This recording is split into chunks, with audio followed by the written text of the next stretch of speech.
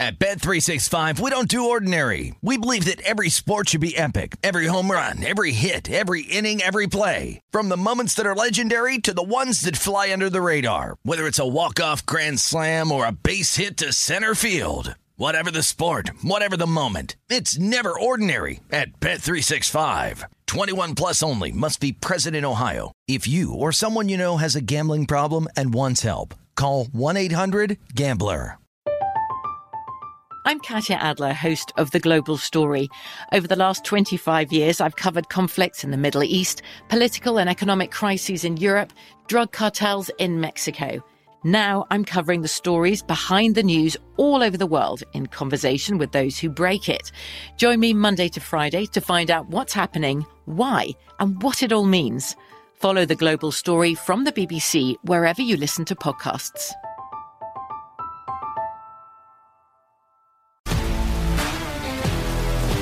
If you love sports and true crime, then there's a new podcast from executive producer Dan Patrick and hosted by me, Jay Harris, that you won't want to miss. Playing Dirty: Sports Scandals. Each week, I'm squeezing the juiciest details from some of the biggest sports scandals ever. I'm talking Marcus Dixon, Olympic gymnastics, Cain Velasquez, salacious Super Bowl-level scandals. Join me on the dark side of sports by listening to Playing Dirty: Sports Scandals on the iHeartRadio app, Apple Podcasts, or wherever you get your podcasts. What's up, everybody? This is Stephen A. Smith, host of the Stephen A. Smith Show podcast. Tune in every Monday, Wednesday, and Friday at the very least as I bring you all new episodes that feature the biggest headlines in the world of sports, pop culture, business, and I answer your phone calls and respond to your tweets. You'll hear my unfiltered opinions and straight-shooter interviews with top celebrities and game changers. All of that and more. So listen to the Stephen A. Smith Show podcast on the iHeartRadio app, Apple Podcasts, or wherever you get your podcast.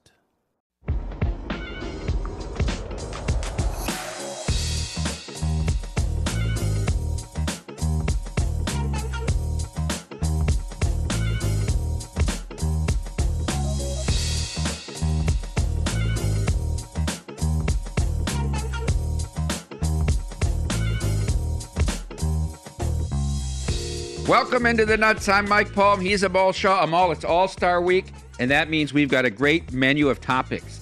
We're not necessarily breaking down games, as there aren't a lot this week, but we're going to delve into some future markets and some different things that we haven't had a chance to cover since the Nuts started. Coming up in 10 minutes, we've got Robert Hayes from The Athletic. He hosts their football show, written some terrific articles, including articles about the Cowboys, Bucks, and the Bears that we want to ask him about.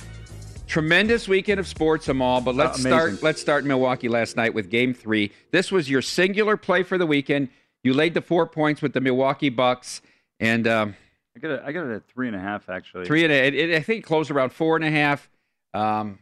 Never really in doubt after the first quarter. Yeah, I'll tell you what, I was more upset about the England loss than anything, because I cheer for the U.S. men's national team, and I have a feeling in my lifetime they're probably not going to hoist the World Cup. So England is kind of a pseudo team that I pull for. Was a big Steven Gerrard fan, and of course Frank Lampard. But watching them, the disappointment. I went to sleep. I wake up at halftime. I knew this thing was over. I mean, to me, this is one of those bets. We go back to that Clippers game 2 against the Mavericks.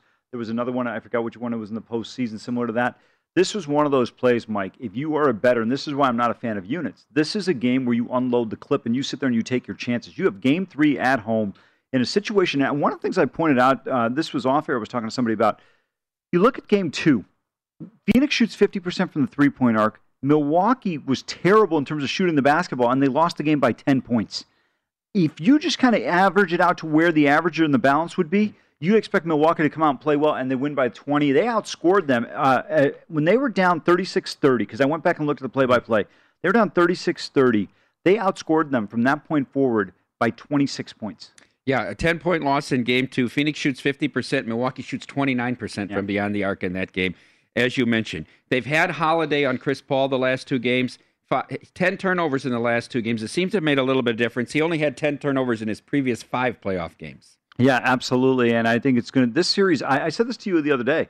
I said, this series hasn't begun yet. Until we see a road team win, I still think it's going to be tough. I like Milwaukee. Obviously, not quite as much as I did in Game 3, but I still love the Bucks in game number 4. I think they're going to still win this series. Well, you thought that the bet over 5.5 games for the series was good at 155. It came down to about 135 after Phoenix won game 2. Now you only need to get one more game out of the Bucks. Well, I think they have a great chance. Giannis is playing particularly well. I don't know if anyone thought Giannis was going to perform at the level he has when you look at what he's been able to do after that injury that was catastrophic. Second consecutive game over 40 points, trying to chase down MJ of 4 consecutive games of 40 points or more in an NBA Finals. That's not going to be the key. The key is, again, Middleton and Drew Holiday. They've got to shoot the ball with some efficiency. Giannis, with his 2 40-point games in the finals, now has more of them than Curry, Kobe, Tim Duncan, Larry Bird, Karl Malone, Kareem, and Wilt. There are only 6 players in NBA history that have 3 or more 40-point games in the finals. We love to play them all guesses. Let's play them all guesses right now. I'll give you 8 guesses to name the 6 players that have 3 or more 40-point games in the finals. Jerry West? He has 10 the most. Jerry West? Yes. Michael Jordan? Michael Jordan has 6, the third most. LeBron James? Yes, the chosen one has 8, the second most. Now it might a couple of these might get hard. Well, you got to go back. You got to go back a while. I'm going to have to say, how many games do they have over 40? One has 5, one has 4, one has 3. Dwayne Wade? No, he has 2. He has tied 2. with Okay. him. I'm going to say Elgin Baylor. Elgin Baylor has 4. Yeah. Very good. Got to go Celtics. Probably. No, forget Celtics. Boy, I'm trying to think. Lakers. Think Lakers not that long ago. I can't think of anybody besides Kobe. Okay, Shaq has 5. Oh, Shaq. How could I forget Shaq? And Absolutely. then Rick Barry's pretty tough at 3. Yeah, Rick Barry. You wouldn't have gotten Rick Barry. You know, the Shaq one just you said Kobe and it completely threw me, and I stopped. I forgot about Shaq in the first three-peat. He was Finals MVP 3 times. Should have gotten that one. Yeah. Let's look forward now as we go to game number 4. We see the line very similar.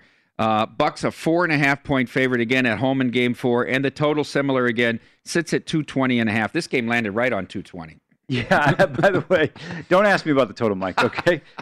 You know what, actually, it's a good fade. If I give you a total, take the opposite side. It's going to come through. But I like Milwaukee here. I'd probably look towards the money line. I think Phoenix will be competitive. But I still think Milwaukee wins this game. The 4.5 is a peculiar number. I think it's a little bit more difficult. But I think we go back to Phoenix, and I think Game 5 is going to have a lot of pressure on the Suns. And what's that going to be on? When's that next game? Because Wednesday night is game number 4, right? Correct. That surprised me a little bit. Probably Wednesday, Friday, Sunday. Okay. This is the Nuts. I'm Mike Palm. He's Amal Shaw talking about the NBA Finals. Milwaukee Bucks draw within the game at 2-1, defending their home court last night. 4.5 the line now for game number 4 with a total of 220.5. Of course, the Major League Baseball All-Star game is Tuesday night, so we get the double break in between games 3 and number 4. Let's take a look at Finals MVP, Amal, as you've alluded to before. Chris Paul still the favorite at 240. Giannis now off these 2 40-point performances down to plus 205. And then after that, Booker at 14-1, 8 and 60-1. Our guy Middleton up to 100-1. Remember, he was just 5-1 when Giannis was hurt. Drew Holiday 150-1. And, of course, Mikal Bridges at 2,000-1 is an interesting choice. Yeah, probably not even a high enough number there. But, to me, it's going to come down to who you think. Giannis, I think, still at plus 205. What's the series odds?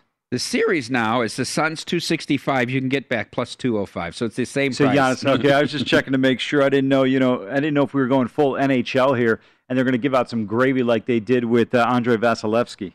All right, Amal, let's talk about England, and let's start off with the Wimbledon finals because we left on Friday. You liked Ash Barty. I bet her straight in the match. You had better earlier before. And you had Djokovic minus what was the price? I had him at 110 to win the tournament. Yeah. Yeah. Both of them win. Not surprisingly. No, not really. Novak with the experience and his he is going to go down as the greatest player of all time eventually. Right now, I still give the slight edge to Roger just because of what he's been able to do at such a high level. And remember, he's Novak's I think 34 and Roger's 39, so that 5 years of advanced age, but. It's just unbelievable in Novak's dominance. He loses the first set in a tiebreaker to Berrettini. I am surprised he even got to a tiebreaker. And, sometimes with these guys, it's bad when you lose the first set because they become so focused. They're hyper-focused. You always say that the first set doesn't matter a lot to a guy It like doesn't. Look, it really doesn't. He can throw that first set away, and then boom, Berrettini's got no shot. Yeah, and so... Remember his first match of the tournament, he lost the first set and bet him after that, and then in the final lose the first set and bet him after that. You get him at half the odds. I even sometimes even better. Yeah. There's an overreaction on the pricing, and but give him and Ash Barty credit. both tremendous performances, especially Barty. Remember, she had to withdraw in the second round of the French Open against Magda Linette. She bounces back, played a tremendous tournament, and takes care of business. As we move forward to the U.S. Open next, how do you evaluate the women's side, assuming Osaka will be back? It's interesting. I want to see her. You're going to have the tournament, I'm assuming, is going to go in Canada. And then, of course, as you have tune-up tournaments in the States. Let's see how they go. And depending on how they play there, you get a gauge on. I think it's going to be pretty wide open. Should be very competitive. Should be a lot of fun. The hard courts really, you get, in my opinion, some of the best tennis. We talked a lot about the Euros over the past month. Yeah. And, of course, we got the conclusion of it yesterday at noon Pacific here from Wembley. England scores early. Luke Shaw in the second minute. They take a 1-0 lead, and then they park the bus in the first half. Italy ties it, and then just an epic fail in penalty kicks as England missed their last three. 3 substitutions that Gareth Southmore puts in the game to take kicks cold. They all 3 fail, and Italy gets the cup. Yeah, listen, the other 2 at least were saves. Mm-hmm. To me, the bad one was Marcus Rashford. Because Rashford is a penalty kick taker himself during the Premier League. He comes up, just go up there and take it. When you look at, I always think of Didier Drogba with Chelsea when he comes up there against Manuel Neuer in the Champions League final. Just gets up there and takes it low hard to the corner. That first kick that Harry Kane took, there was nobody in the world stopping that one. Maguire's kick, nobody in the world was stopping that kick. I mean, those are the types of penalty kicks you want. Rashford coming up there dancing, just go up there and just hit the ball, and he hits the post. And that was it. I'm telling you, if that Rashford goal goes in, Mike, I feel like the result on the next 2 might have been different. But I thought the real mistake was Gareth Southgate. When they had the 1-0 lead, you mentioned parking the bus. I haven't seen a team park a bus for 87 minutes, but give England credit. They tried to park it for the entirety of the match, and it was unbelievable. You had the better team. You should have been more aggressive. Even if you give up a goal, you're still level. You can't throw something like that away. How does Raheem Sterling not get one of those 5 kicks? I have no idea, because remember, if De Bruyne's not taking it for Manchester City, you usually see Raheem Sterling as the guy that takes it for those guys. Really surprising to see him not take it. And by the way, the one thing is I like Sterling. He's got tremendous speed, but my God, this guy's got to stop acting like he gets hits by sniper fire every time. All right, this time we're going to welcome in Robert Mays from The Athletic. He hosts their football show and, of course, writes for that terrific magazine with our friend Michael Lombardi as well. Robert, you wrote an article about the Tampa Bay Buccaneers and this rare feat that they've accomplished in a Super Bowl champion, bringing back all 22 of its starters. They did some magic with the salary cap. Of course, Tom Brady helped out with that. We've been previewing all of these 32 teams, as most of the shows here at VSiN will do. Are we really just wasting our time? Should Tampa be the prohibitive favorite to repeat this year? I think that they should probably be the favorite solely because it stands out even more that they brought all those guys back because the cap went down. So as other teams, for the most part, had to trim salary and didn't get notably better in a lot of ways, I think the Chiefs probably did if you look at what they did along the offensive line. But, they still have a pretty big hole at their second receiver spot. The Saints were arguably the most talented team in the league for several years when you looked at the depth and quality of their roster. They had to trim a lot of guys. The Bills, for the most part, stood pat and didn't really add a ton. So I think that's what really stands out, is that most teams got worse solely because of the financial restrictions that were placed on them this year. The Bucs decided, we're going to kick the can down the road. We're going to do a lot of salary cap gymnastics we're not used to, and we're going to try to bring back every piece that we possibly can. And I think that's what makes them the favorites. But we know this. It's really, really hard to win 2 in a row. And the reason that it's hard to win 2 in a row is that you need so many things to go your way. Think about the Chiefs and how they looked like an absolute dynasty coming into their second year after winning the Super Bowl with Patrick Mahomes. But injuries take hold, and I think that's the biggest thing with the Bucs is that even if they bring back all these guys, I believe, according to Football Outsiders, adjusted games lost, the great metric that I love looking at every year, they were the healthiest team in the NFL. That is not likely to happen again. So there are just so many different pieces that have to go your way for this to happen, even if you have the right guys on the roster. Robert, I love the assessment you gave of Tampa, but can you get the inept coaching that they received by their opponents in every game in the postseason? It seemed like, the decision by LaFleur to throw the ball on that screen pass was critical. Then we see Andy Reid on that 3rd down and 1 call the timeout, leads to a touchdown. I thought, even though they didn't play particularly well throughout the course of the season, everything you mentioned, the injuries, everything broke well for them, particularly in the postseason. Yeah, I think that you always need those sorts of things. You need a mistake on the other end. But I do think that the Bucs were playing their best football down the stretch. I think they absolutely found a recipe that worked for them offensively. You know, they really settled into a different version of themselves after the bye week when they really said, all right, what does Tom Brady like to do? What can we do more of? You know, really using a ton of 2 tight end sets, a lot of play action. You know, he really had control of that offense down the stretch, and you could see that. I also think Byron Leftwich did a really good job, and I think defensively, they really settled into a different version of themselves. They're playing more aggressive man coverage and leaning on their secondary. So I think that the best version of the Bucs is the one that we saw over the last 6 weeks. And if we see that group again for an entire 7-week regular season, then they could be really, really good, especially compared to an NFC that I think is pretty down overall. We're talking with Robert Mays, who, of course, writes for The Athletic and hosts their football show. You can find him on Twitter at Robert Mays. Robert, when you look at the Bucs' path to the Super Bowl last year to the NFC, the Saints lose Breeze. He retires. Aaron Rodgers really doesn't even want to play in Green Bay again. But my partner feels that the acquisition of Matthew Stafford to Southern California, the Rams should already be planning their ticker tape parade down Georgia Frontiere Boulevard. Does the NFC come down to the Bucs and the Rams in your estimation? Not if Aaron Rodgers is playing. I think that the Rams offense will probably be better with Matthew Stafford. I think definitely will be better with Matthew Stafford. And I do like some of the additions they made just in terms of the skill set and the fact that they have Deshaun Jackson there and Tutu Atwell. They did not have much speed on that offense over the last couple of years. And I think that combined with some of the hesitation about Jared Goff really stripped that team of any ability to throw the ball down the field. That will return with Matthew Stafford. But their defense is not going to be as good as it was last year, I think, for several different reasons. One, simple regression. When you have a team that is that much better on defense from one year to the next, they're almost destined to drop off. Even if Brandon Staley was still there, even if they didn't lose a guy like John Johnson, I still believe they probably wouldn't be the best defense in the NFL comfortably like they were last year. But then you consider all those other factors. They do lose a guy like John Johnson, who was extremely important to what they did. They lose Troy Hill in free agency. And then they lose Brandon Staley. Now you have Raheem Morris coming in there. It's another changeover in the staff. I think they'll still be good defensively, but let's say they're the 7th best defense in the league instead of the best. That's a huge bit of slack that the offense needs to pick up. I think they're a playoff team, but I'm not necessarily penciling them in as the 2nd best team in the NFC like some others are. Robert, I want to ask you about the AFC and this Tennessee Titans team adding Julio Jones. I think it's a huge difference maker. You already have the 18-wheeler back there with Derrick Henry.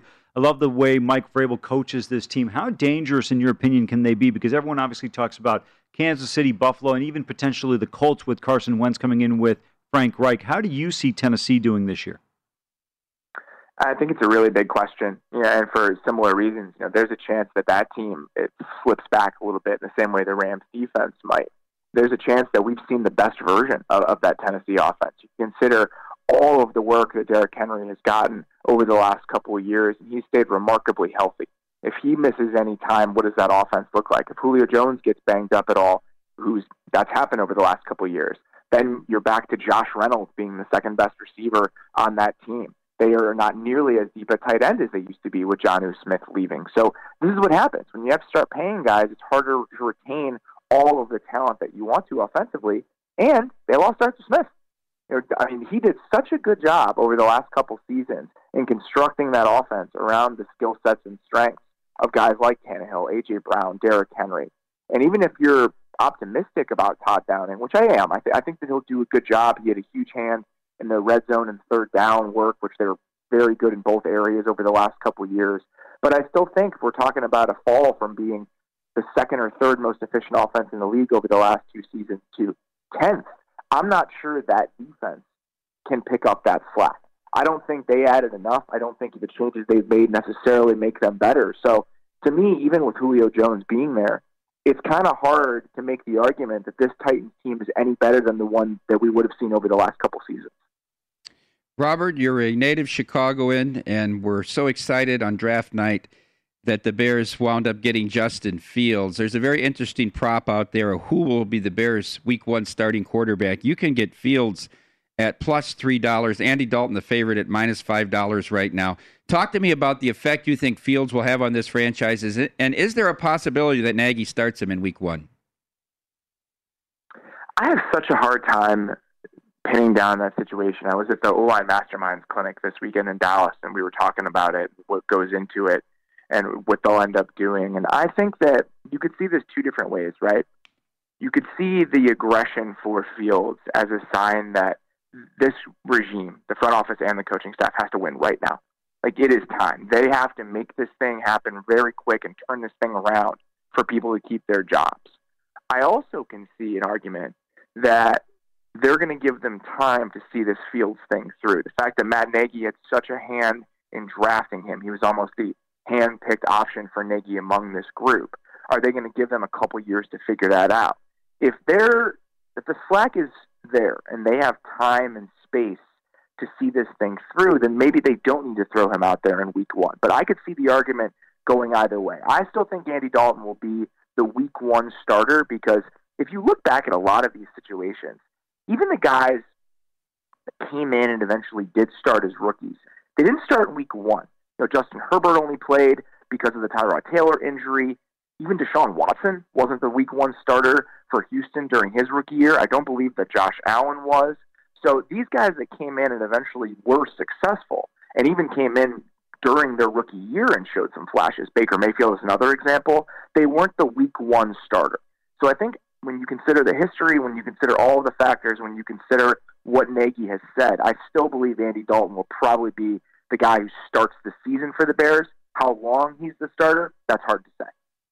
Yeah, I tend to agree with you there. It's going to be a big question mark. But with the pressure that's surrounding Pace and Nagy, would they be more likely to make a change simply because you got to go? I mean, the red rifle is not your long-term answer. I feel like if you're the Bears, you start Justin Fields and throw him into the mix. I mean, we see so many young guys. You referenced Herbert because of the injury to Taylor.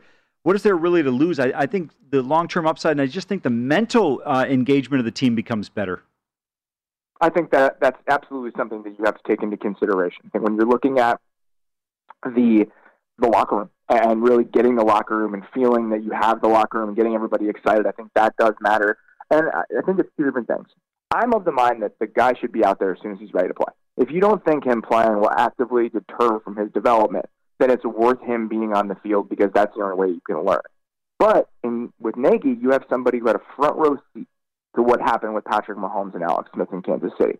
And I could absolutely understand that the long-term development of this guy is all that matters, and sometimes sitting can be beneficial in one way or the other. So I'm throwing up my hands with this. I could see it going either way. I understand the arguments on both sides, and I really have no inside information in either way for what might happen. Robert, we appreciate the time this morning. Terrific information. No worries, guys. Thank you. Thank you very much. I love what he said about... Go ahead, Respond to his comment that the defense for the Rams will regress. Yeah, that's fair, but here's the one thing that I don't think is being taken into consideration. This offense is going to be appreciably better. And, he mentioned Tutu Atwell, and I forgot who else he referenced over there, but don't forget, it doesn't include Robert Woods and Cooper Kupp. This is a dynamic duo that somehow goes under the radar despite the fact that they play in Los Angeles. I think they're going to be dangerous. When you have an offense that's not going 3 and out every time, do you know how much it makes your defense better when you actually have the ability to rest? We didn't get a chance to ask him about the other article he wrote about the lack of coverage of the Cowboys this year and how they're sort of flying under the radar. I don't think they're flying under the radar. I just think the fact that the sports world is not traveling. Give it a week and a half. Training camp opens up July 20th in Oxnard. It'll be an absolute buzzsaw around them. I think the fact that the division is so mediocre hurts as well. They've been mediocre for about two and a half decades, and they still get buzz. All right, coming up next, we're going to preview the division races in the American League.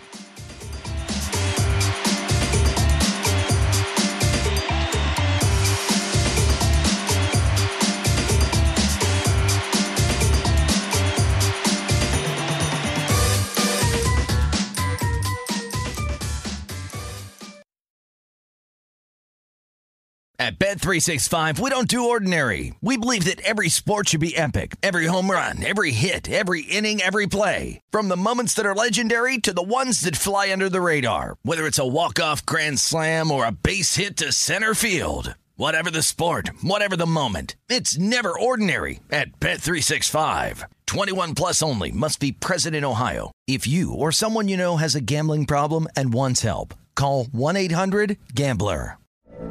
From BBC Radio 4, Britain's biggest paranormal podcast is going on a road trip. I thought in that moment, oh my God, we've summoned something from this board.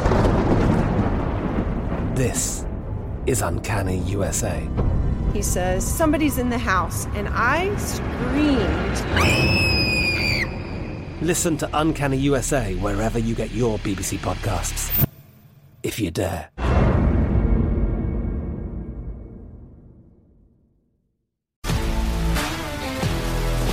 If you love sports and true crime, then there's a new podcast from executive producer Dan Patrick and hosted by me, Jay Harris, that you won't want to miss. Playing Dirty: Sports Scandals. Each week, I'm squeezing the juiciest details from some of the biggest sports scandals ever. I'm talking Marcus Dixon, Olympic gymnastics, Cain Velasquez, salacious Super Bowl-level scandals. Join me on the dark side of sports by listening to Playing Dirty: Sports Scandals on the iHeartRadio app, Apple Podcasts, or wherever you get your podcasts.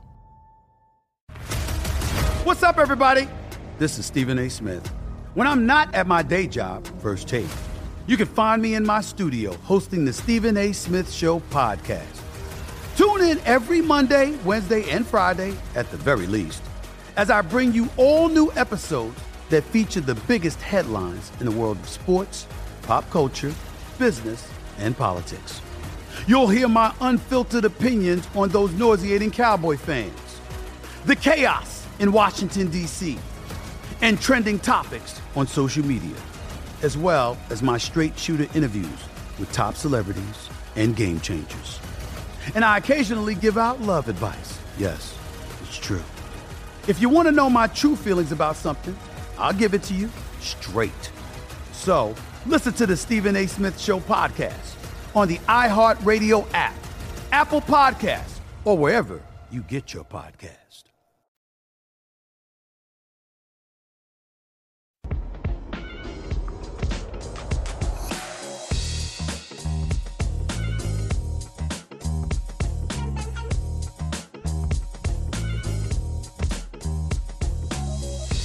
Welcome back into the Nuts. He's Amal Shaw, and I'm Mike Palm. We're going to take some time today, Amal, to look at the races in each of the 6 divisions in baseball, and we're going to start in this segment with the American League. Let's start in the American League East, which is, in fact, the most tightly contested race so far of the 6, where the Red Sox, who lost 2 in a row to the Phillies over the weekend, lead the Tampa Bay Rays by a game and a half.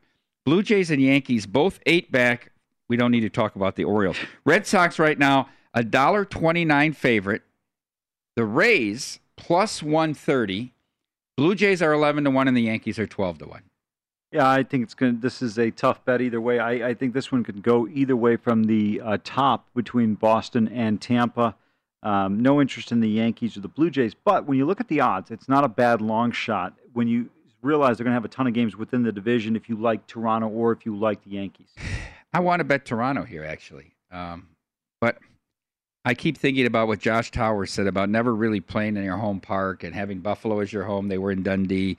Josh had an interesting tweet yesterday. He said, "Why are the Rays a dog at home?" He better put some respect on Robbie Ray's name, okay? Come on. 7 innings of one-hit ball again yesterday. 3-1, Blue Jays. Exactly. By the way, if you like the Yankees, they still have 18 games remaining against the Red Sox and the Rays. Oh, those will be some long games. You know what's a shame now? They've 3 times in a week have blown big leads in the 9th inning. I mean, they're both, and Chapman's going to the All-Star game. Yeah, absolutely. Yeah, I'm not sure exactly why he's going to the All-Star game, but it's really a bad one yesterday. Altuve hits the 3-run homer for the Stros. They win that game. Those are the type of games you got to get. When you've got that lead, going into the 9th inning, you can't let those go away because you know how well Tampa and Boston in front of you are playing. And even Toronto could be a challenger as well. But I give the Yankees an edge over Toronto because they will still make an acquisition potentially by the trade deadline to help them out. Amidst so many storylines in sports this weekend, what might have gotten overlooked was Garrett Cole's performance on Saturday. Yeah, tremendous job in that game against Zach Greinke. He was impressive. He was sick 2 days before. They didn't even think he was going to make the start, let alone throw 132 pitches, a complete game, the most pitches thrown in Major League Baseball this year to win 1-0. Well, I mean, you have to realize most guys get pulled by the 5th inning, so you can't probably. Greinke only went 4 and a third in that game. That's exactly my point. Gave up 1 run. So the homer to Judge, who mocked Altuve as he rounded third base with the "Don't tear off my jersey." Yeah, 65. I still remember that. It's so bad. I mean, 65 pitches for Greinke in that one. Only 34 strikes, though. Garrett Cole, very impressive job. Now, can he do it when it matters when he's going up against the Scherzer, DeGrom, Walker Buehler, one of those guys? I know you love Zach Greinke, but he's not in that same area code. How about Scherzer blowing the 8-0 lead the other night? Guy had one bad outing in 9 years, and you want to jump on him. Give me a break. I'm just saying of things that are unbelievable. Yeah, that's true. That's fair. Let's move on to the AL Central, Amal, where the White Sox are minus 2,000 to win this division. The Indians are a long-distance phone call back in second at 8 games back at plus 7-1. Tigers, Royals, and Twins, no discrimination here. They're all 100-1 at DraftKings. Yeah, you know what? The Indians pitching right now, seeing 7-1, maybe not a bad shot just simply because they're going to have some opportunities. This is a weak division. And if you make up some ground against those weak opponents and then you knock off the White Sox when you have some chances, I think you can make a potential push if you're the Cleveland Indians. But otherwise, no way you can bet the White Sox at this price. That's absurd. Yeah, that is absurd. I like the fact that the White Sox do really throw out a starting 5 rotation, though. Although, our friend Wade Krivsky told us if you take Cease's numbers out against the Tigers, he's terrible. He had a little bit of a rough outing. Giolito got back on a winning track in Baltimore on Saturday. All right, and then let's move on to the AL West, where, I don't know, is this still your pick to come out of the American League, the Astros, or are you leaning to the White Sox right now? I am looking at the White Sox. Yeah. I think the Astros win this division. But, when I said the Astros, I liked them because they were 13-1. I think the White Sox still, to me, I like this team a little bit more. The pitching is good. When you look at this Houston team, which guy do you sit there and say, hey, I want to give the ball to him, and I'm confident when he takes it? Zach Greinke, what's he going to give you, 4 innings? Zach Greinke was the king of being paid like a number one who always went 6 innings. Yeah, he is the guy, though, in a one-game format. Is it Urquidy? I don't think it's Urquidy. Framber Valdez? Valdez has been good, although he got rocked. Yeah. The A's sit here 3.5 back there, plus 4-1. I think they still probably will get in as a wild card. Interesting the price on the Mariners. 27-1. They're only 7 games back. Yeah, but I mean, look, if you want to play it in terms of, the term that's overused at this network, value yes, exactly. I always sit there and say the value is in who wins. Do you believe the Mariners can be, when you look at it, they've played, 91 games? Over the next 71 games, can they be better than Houston by 8 games?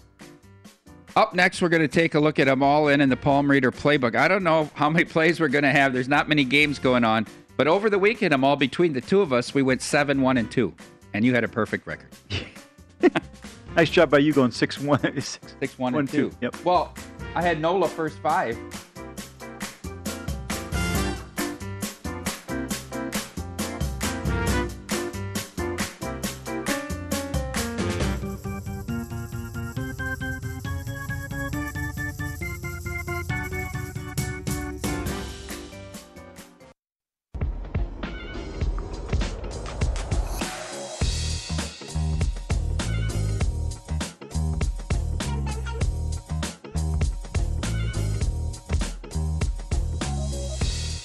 We have a VSiN subscriber exclusive this Tuesday. Long Shots host Brady Cannon and Wes Reynolds will be answering your golf betting questions live, just in time for the Open Championship. They will be live Tuesday at 3:15 p.m. Eastern. That's 12:15 p.m. Pacific for a subscriber-only Q&A session. Subscribers will have access to watch live and ask questions, or you can email your questions ahead of time to questions@vsin.com. Watch for the link in your subscriber email. And join Brady and Wes for all the golf betting insights this Tuesday. I always said we should have call-in show here. The Nuts. Yeah, we could take I don't calls. think the Frenchman likes that. Yeah, I don't think so either. This is the Nuts. I'm Mike Palm, and he's Amal Shaw. Remember when we used to do... We actually had the best call-in show here. It was called The Cover 2. David Moulton and I used to do. Really? It was a simulcast between ESPN, and VSiN. Probably got too much of a rating, so they canceled it. I never heard of it. Oh, because we don't publicize anything here but the Ron Flatter Racing Pod. No read today. The Ron Flatter Racing Pod will be out later this week. 30 races until next year? Let's move on to the National League. Amal, we previewed the American League. I want to start in the NL Central because I have a bet that I'm going to make here today. The Brewers currently have a 4-game lead now over the Reds. The Brewers won the opening game in that series in Milwaukee, and then the Reds closed out the last 3 to pull back within 4 games. They were all low-scoring, tight games.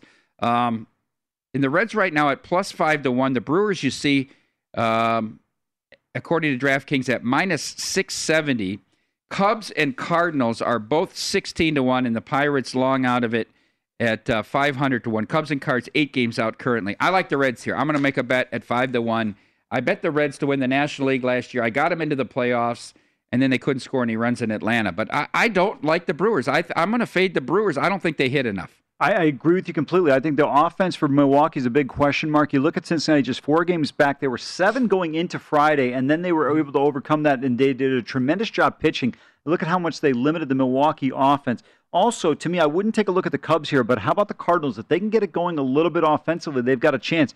I think this is probably the one division race where you have a team 8 games back that can actually make a push because of the inconsistency with the team at the top. Yeah, I think it's a weak division. Yeah. I just don't think there's a lot of strength there. Like we said, every team, when we had Adnan Virk on, every team has a mortal flaw in this division. Absolutely. And you mentioned Milwaukee's inability to hit consistently. I think that's going to be a problem for them down the stretch. And they play in a hitter-friendly park at Miller. Still have not been able to get it done consistently. When we talk about the Reds rotation, Garcia's been lights out. Luis Garcia, who had the worst ROI in baseball through the first 2 months. They still haven't got a lot out of Sonny Gray. But Molly and Miley have been good at the bottom part of the rotation. That's where I favor them over the great. I favor them now. 9 of 10 starts with 2 earned runs or less. He went 8 and didn't give up a run in Milwaukee the other night. This is where I favor them over. I understand that you've got Woodruff. I think Burns outpitched his real ability in the first half. Peralta's very good, but then 4 and 5, Milwaukee doesn't have a lot of answers. Oh, not only that, the other thing is I think Milwaukee, you can pitch well, but at some point in time, particularly in July and August, you've got to be able to score some runs with the weather being warmer. I think Cincinnati's very dangerous. We've seen what they've been able to do so far offensively this year. Castellanos, has been tearing the cover off the baseball.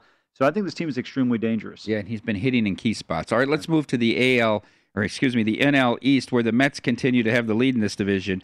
They're up 3.5 on the Phillies at the break, 4 on the Braves, 6 on the Nats, only 9 on the Marlins. And we take a look at the odds. The Mets favored minus 286. The Braves, who are actually in third place, are the second choice at plus 650. The Phils plus $7. The Nats plus 750. And the Marlins, who I said are 9 games out, are 40 to 1. I don't like the Braves as much with the Acuna injury. I think that's a huge blow. Mm-hmm. Yeah, absolutely. Impacts them in a profound way. Philadelphia, I still think, is very dangerous. Washington Nationals is also a team that could be pretty dangerous. I think this is a wide-open race. The Mets' lack of consistency in terms of scoring, and when you look at it, yes, Walker has pitched well and Stroman has pitched effectively. I don't think those guys – I like Walker more than I do Stroman. I'm not convinced that Stroman can be a guy that leads you down the primrose path into the postseason along with DeGrom and Walker, so they've got to find a way to get some consistency. Michael Conforto really struggling to hit the baseball. He's a guy that when you look at him a couple of years ago, this was probably arguably their best offensive hitter. And now you've got a situation where they have no consistency. I think the problem is Lindor, though. They signed this big contract. He's still not hitting the ball. He's making errors in the field. If he'd have played just to 80% of what he did in the productivity in Cleveland, this team would be running away with this division. Yeah, I would agree with you. You'd probably be looking, instead of a 3.5-game lead right now, you'd probably be looking at a team with about a 7-game lead because he has the ability with his offensive prowess and defensively to be able to carry you. They've got to get on track. Still a 4-game lead in the loss column, which bodes well for them. And they're looking at a scenario where they are technically 1 game in hand over the Phillies. So all these things, I know it's minuscule at this point in time, but it'll matter down the stretch. How concerned are you about DeGrom's health in terms of when you look at making a bet on the Mets here? I think that's a great question, and I think it's a big concern because the one problem has always been the lack of ability in terms of pitching deep into games. He's been terrific, and I was looking at his stats, comparing him to Gooden in '85. Gooden went like about 8 innings per game at that stretch. I forgot, like 16 complete games or something, 8 shutouts.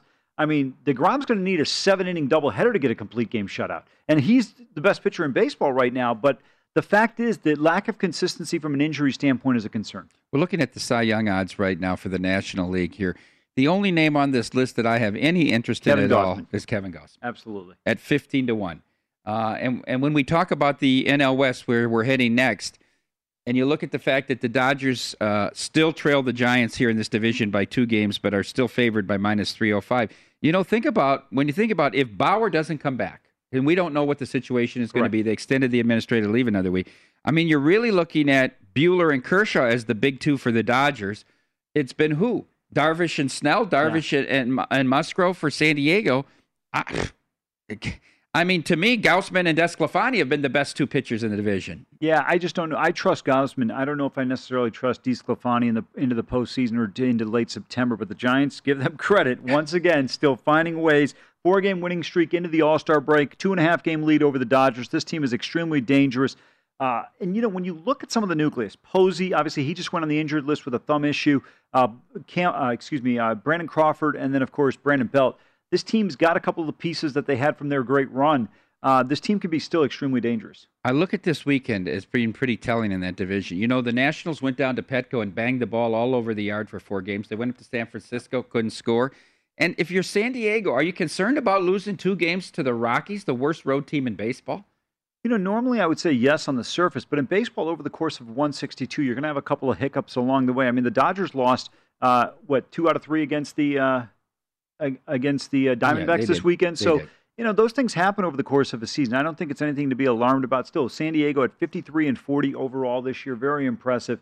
The key for them is that, that postseason, they got to get out of that wild card spot if they can catch the Giants. Will 3 teams come out of this division, a winner into both wild cards? Absolutely. Any value here do you see? Do you think the Giants can hang on at plus 350, or the Dodgers to win it at minus $3 offers a bet for you? No, I think the plus 350 and the Giants has to be the play right now. 2-game lead, an opportunity team has played extremely well, and you're going to have some opportunities to hedge off if this thing gets even a little bit more out in front with the Giants. All right, when we come back, we're going to continue our preview of the NFL teams. We're going to the AFC South, and we'll start with the Indianapolis Colts.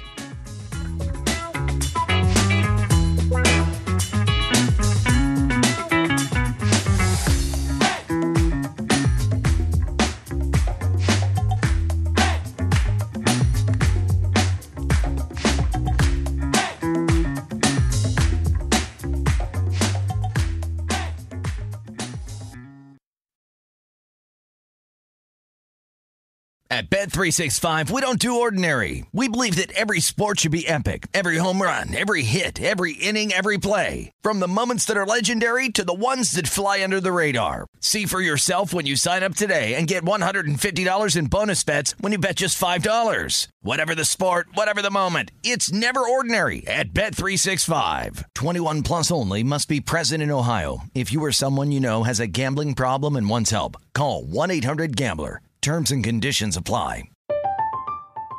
I'm Katya Adler, host of The Global Story. Over the last 25 years, I've covered conflicts in the Middle East, political and economic crises in Europe, drug cartels in Mexico. Now I'm covering the stories behind the news all over the world in conversation with those who break it. Join me Monday to Friday to find out what's happening, why, and what it all means.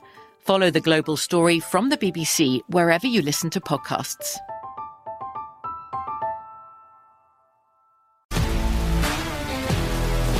If you love sports and true crime, then there's a new podcast from executive producer Dan Patrick and hosted by me, Jay Harris, that you won't want to miss. Playing Dirty: Sports Scandals. Each week, I'm squeezing the juiciest details from some of the biggest sports scandals ever. I'm talking Marcus Dixon, Olympic gymnastics, Cain Velasquez, salacious Super Bowl-level scandals. Join me on the dark side of sports by listening to Playing Dirty: Sports Scandals on the iHeartRadio app, Apple Podcasts, or wherever you get your podcasts. What's up, everybody? This is Stephen A. Smith. When I'm not at my day job, First Take, you can find me in my studio hosting the Stephen A. Smith Show podcast. Tune in every Monday, Wednesday, and Friday, at the very least, as I bring you all new episodes that feature the biggest headlines in the world of sports, pop culture, business, and politics. You'll hear my unfiltered opinions on those nauseating Cowboy fans, the chaos in Washington, D.C., and trending topics on social media, as well as my straight shooter interviews with top celebrities and game changers. And I occasionally give out love advice. Yes, it's true. If you want to know my true feelings about something, I'll give it to you straight. So, listen to the Stephen A. Smith Show podcast on the iHeartRadio app, Apple Podcasts, or wherever you get your podcast.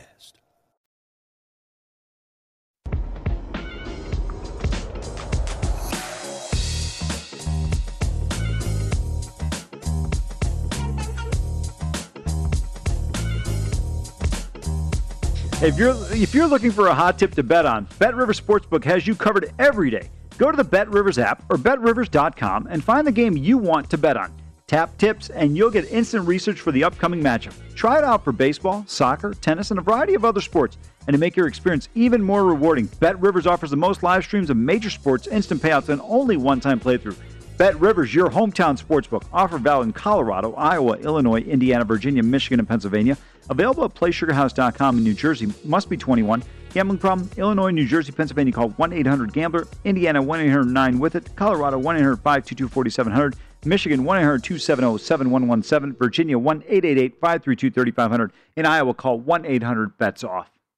Welcome back into the Nuts. I'm Mike Palm. He's Amal Shaw. And we're going to start out with our preview of the AFC South. Amal, really, the AFC South and the NFC West are the two divisions where you have a co-favorite. Rams and 49ers in the West. And then here in the AFC South, the favoritism has really gone back and forth between the Colts and the Titans. We see the Colts just a tick shorter price than the Titans right now at plus 105 to win the division. The Titans are plus 110. Your boy Urban Meyer's Jaguars are plus $8. And the Texans, who we don't know will be at quarterback, but we do know who will be the coach at 28 to 1. You know, look, I think Urban's going to do a terrific job there, but I think it's a little bit overreaching here with the respect. This is a team that won, one football game last year? I mean, they had the 8 first 8-1. Yeah, 8-1. Two good teams in the division. Yeah, it's exactly. You got two potential playoff teams there with the Colts and the Titans. I favor the Tennessee Titans with the acquisition of Julio Jones. I think that makes A.J. Brown a better receiver. You have an elite level receiver. My money's still probably the second best receiver in the National Football League behind DeAndre Hopkins. I love what Julio Jones can do. I think he's going to make Tannehill better. I also think he's going to make the 18-wheeler Derrick Henry even better because now you've got a legitimate 1 and 2 in terms of threats to catch the football.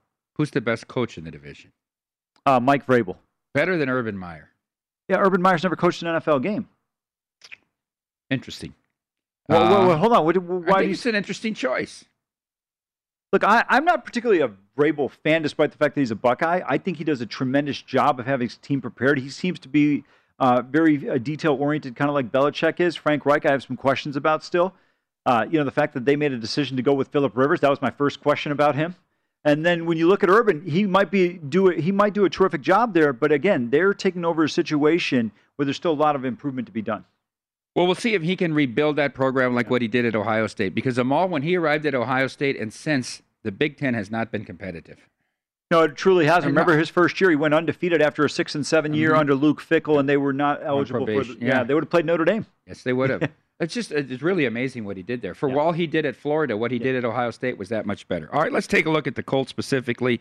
Their odds to win the Super Bowl are 25 to 1, to represent the AFC in the Super Bowl 12 to 1. As we mentioned, they are the slight favorite to win the South at plus 105. Your win total, Amal, is 10. 17-game season with 9 home games.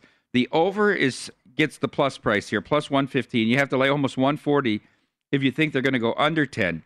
To make the playoffs, a favorite as well, minus 182, and to miss the playoffs, plus 149. I'm going over. You're going over 10. Do you think this is an 11-6 or better team? Well, not only that, remember the 10 works as a tie for me, as a push. When you look at this, Mike, worst case scenario, they should be 4-2, 5-1 realistic, and a great scenario of 6-0 in the division. Then, outside in the other 11 games, you got to figure out a way to win 4 games. The worst case scenario, I think, is 4-2. Very worst case scenario. I think Jacksonville could potentially get them. Yeah. I think Houston, unless they see Deshaun Watson, even if Deshaun Watson is there, won't make a difference, in my opinion. Let's take a look at their schedule now and look at when they're out of division games. They get the Seahawks and the Rams at home. They travel to play the Dolphins. They travel to play the Ravens. They travel to play the 49ers. Jets at home. At Bills, a tough game. They get the Bucs at home. Patriots, I think this is important. They get the Patriots at home instead of going to Foxborough. They do go to Arizona, the Raiders at home.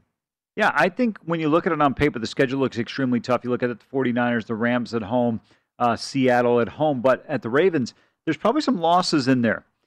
But big picture-wise, okay, Buffalo, Tampa, San Francisco, the Rams, and the Ravens.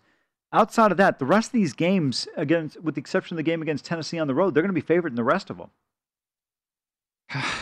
I think interesting first 2 weeks for them at home. I like them against Seattle. You get those 2 NFC West teams.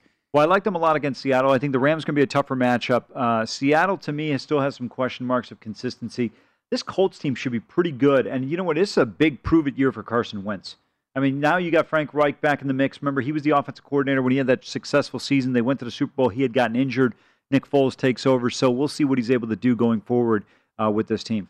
Amal, my play here is to make the playoffs, and I know I have to lay the price at minus 182.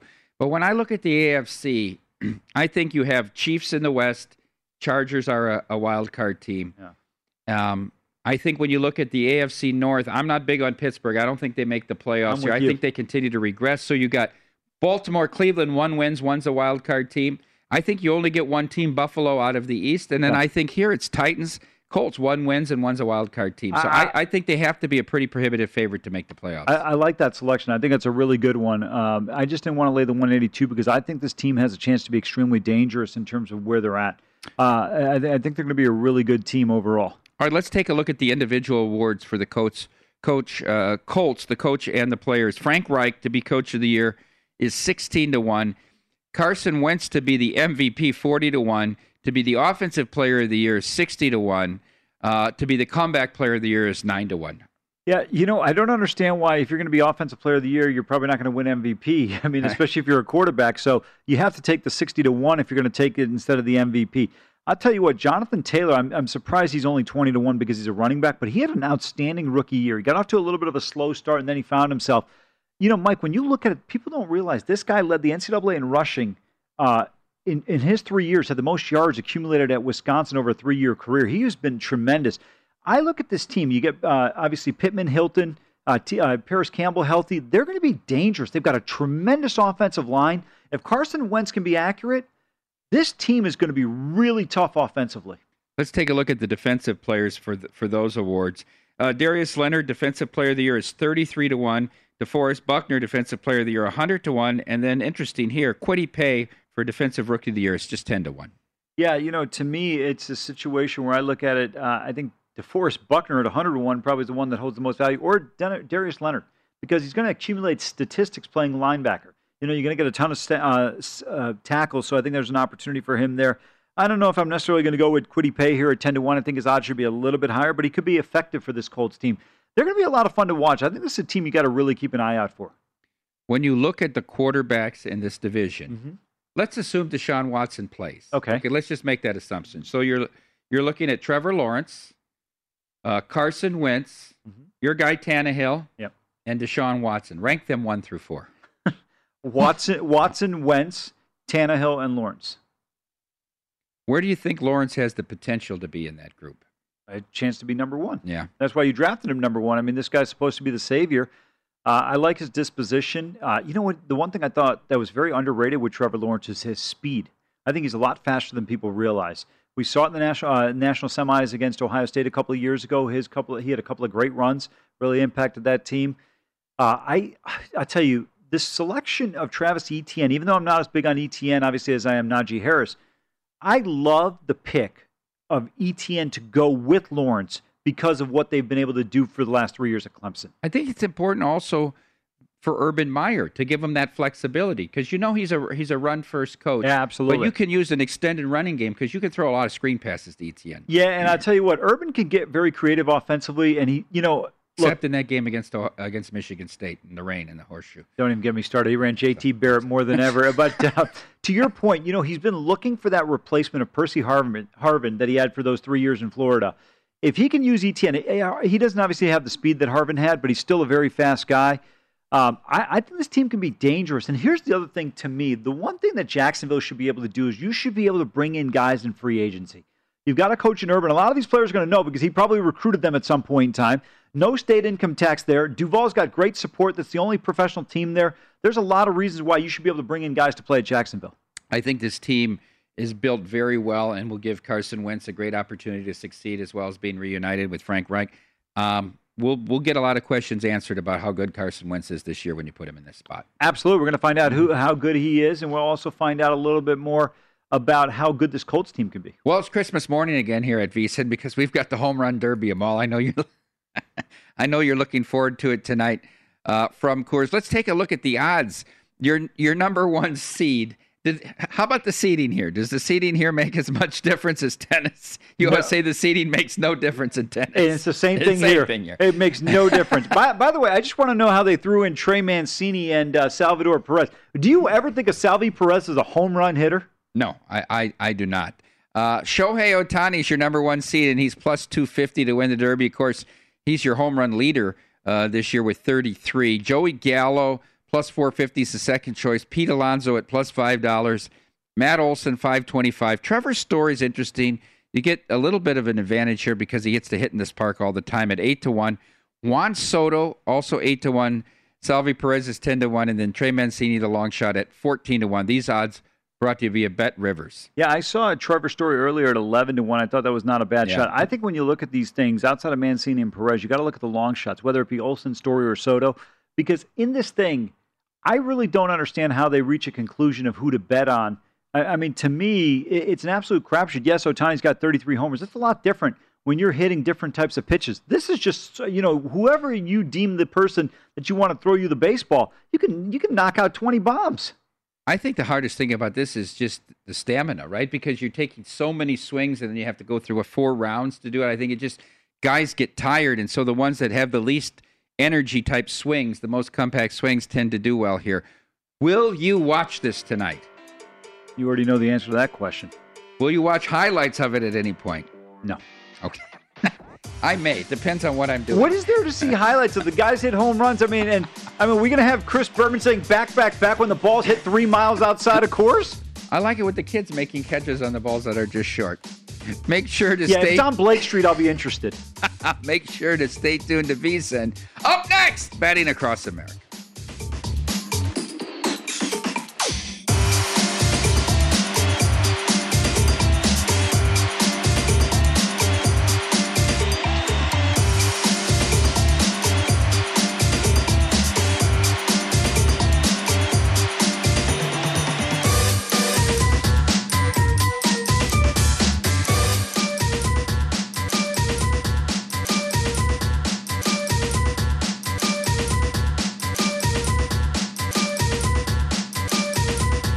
At Bet365, we don't do ordinary. We believe that every sport should be epic. Every home run, every hit, every inning, every play. From the moments that are legendary to the ones that fly under the radar. Whether it's a walk-off grand slam or a base hit to center field. Whatever the sport, whatever the moment. It's never ordinary at Bet365. 21 plus only. Must be present in Ohio. If you or someone you know has a gambling problem and wants help, call 1-800-GAMBLER.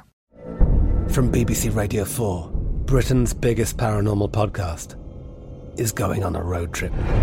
I thought in that moment, oh my God, we've summoned something from this board.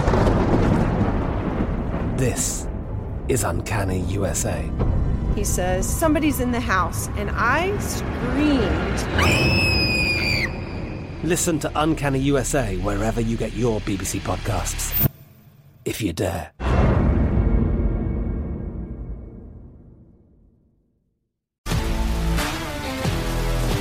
If you love sports and true crime, then there's a new podcast from executive producer Dan Patrick and hosted by me, Jay Harris, that you won't want to miss. Playing Dirty: Sports Scandals. Each week, I'm squeezing the juiciest details from some of the biggest sports scandals ever. I'm talking Marcus Dixon, Olympic gymnastics, Cain Velasquez, salacious Super Bowl-level scandals. Join me on the dark side of sports by listening to Playing Dirty: Sports Scandals on the iHeartRadio app, Apple Podcasts, or wherever you get your podcasts. What's up, everybody? This is Stephen A. Smith, host of the Stephen A. Smith Show podcast. Tune in every Monday, Wednesday, and Friday at the very least as I bring you all new episodes that feature the biggest headlines in the world of sports, pop culture, business, and I answer your phone calls and respond to your tweets. You'll hear my unfiltered opinions and straight-shooter interviews with top celebrities and game changers. All of that and more. So listen to the Stephen A. Smith Show podcast on the iHeartRadio app, Apple Podcasts, or wherever you get your podcasts.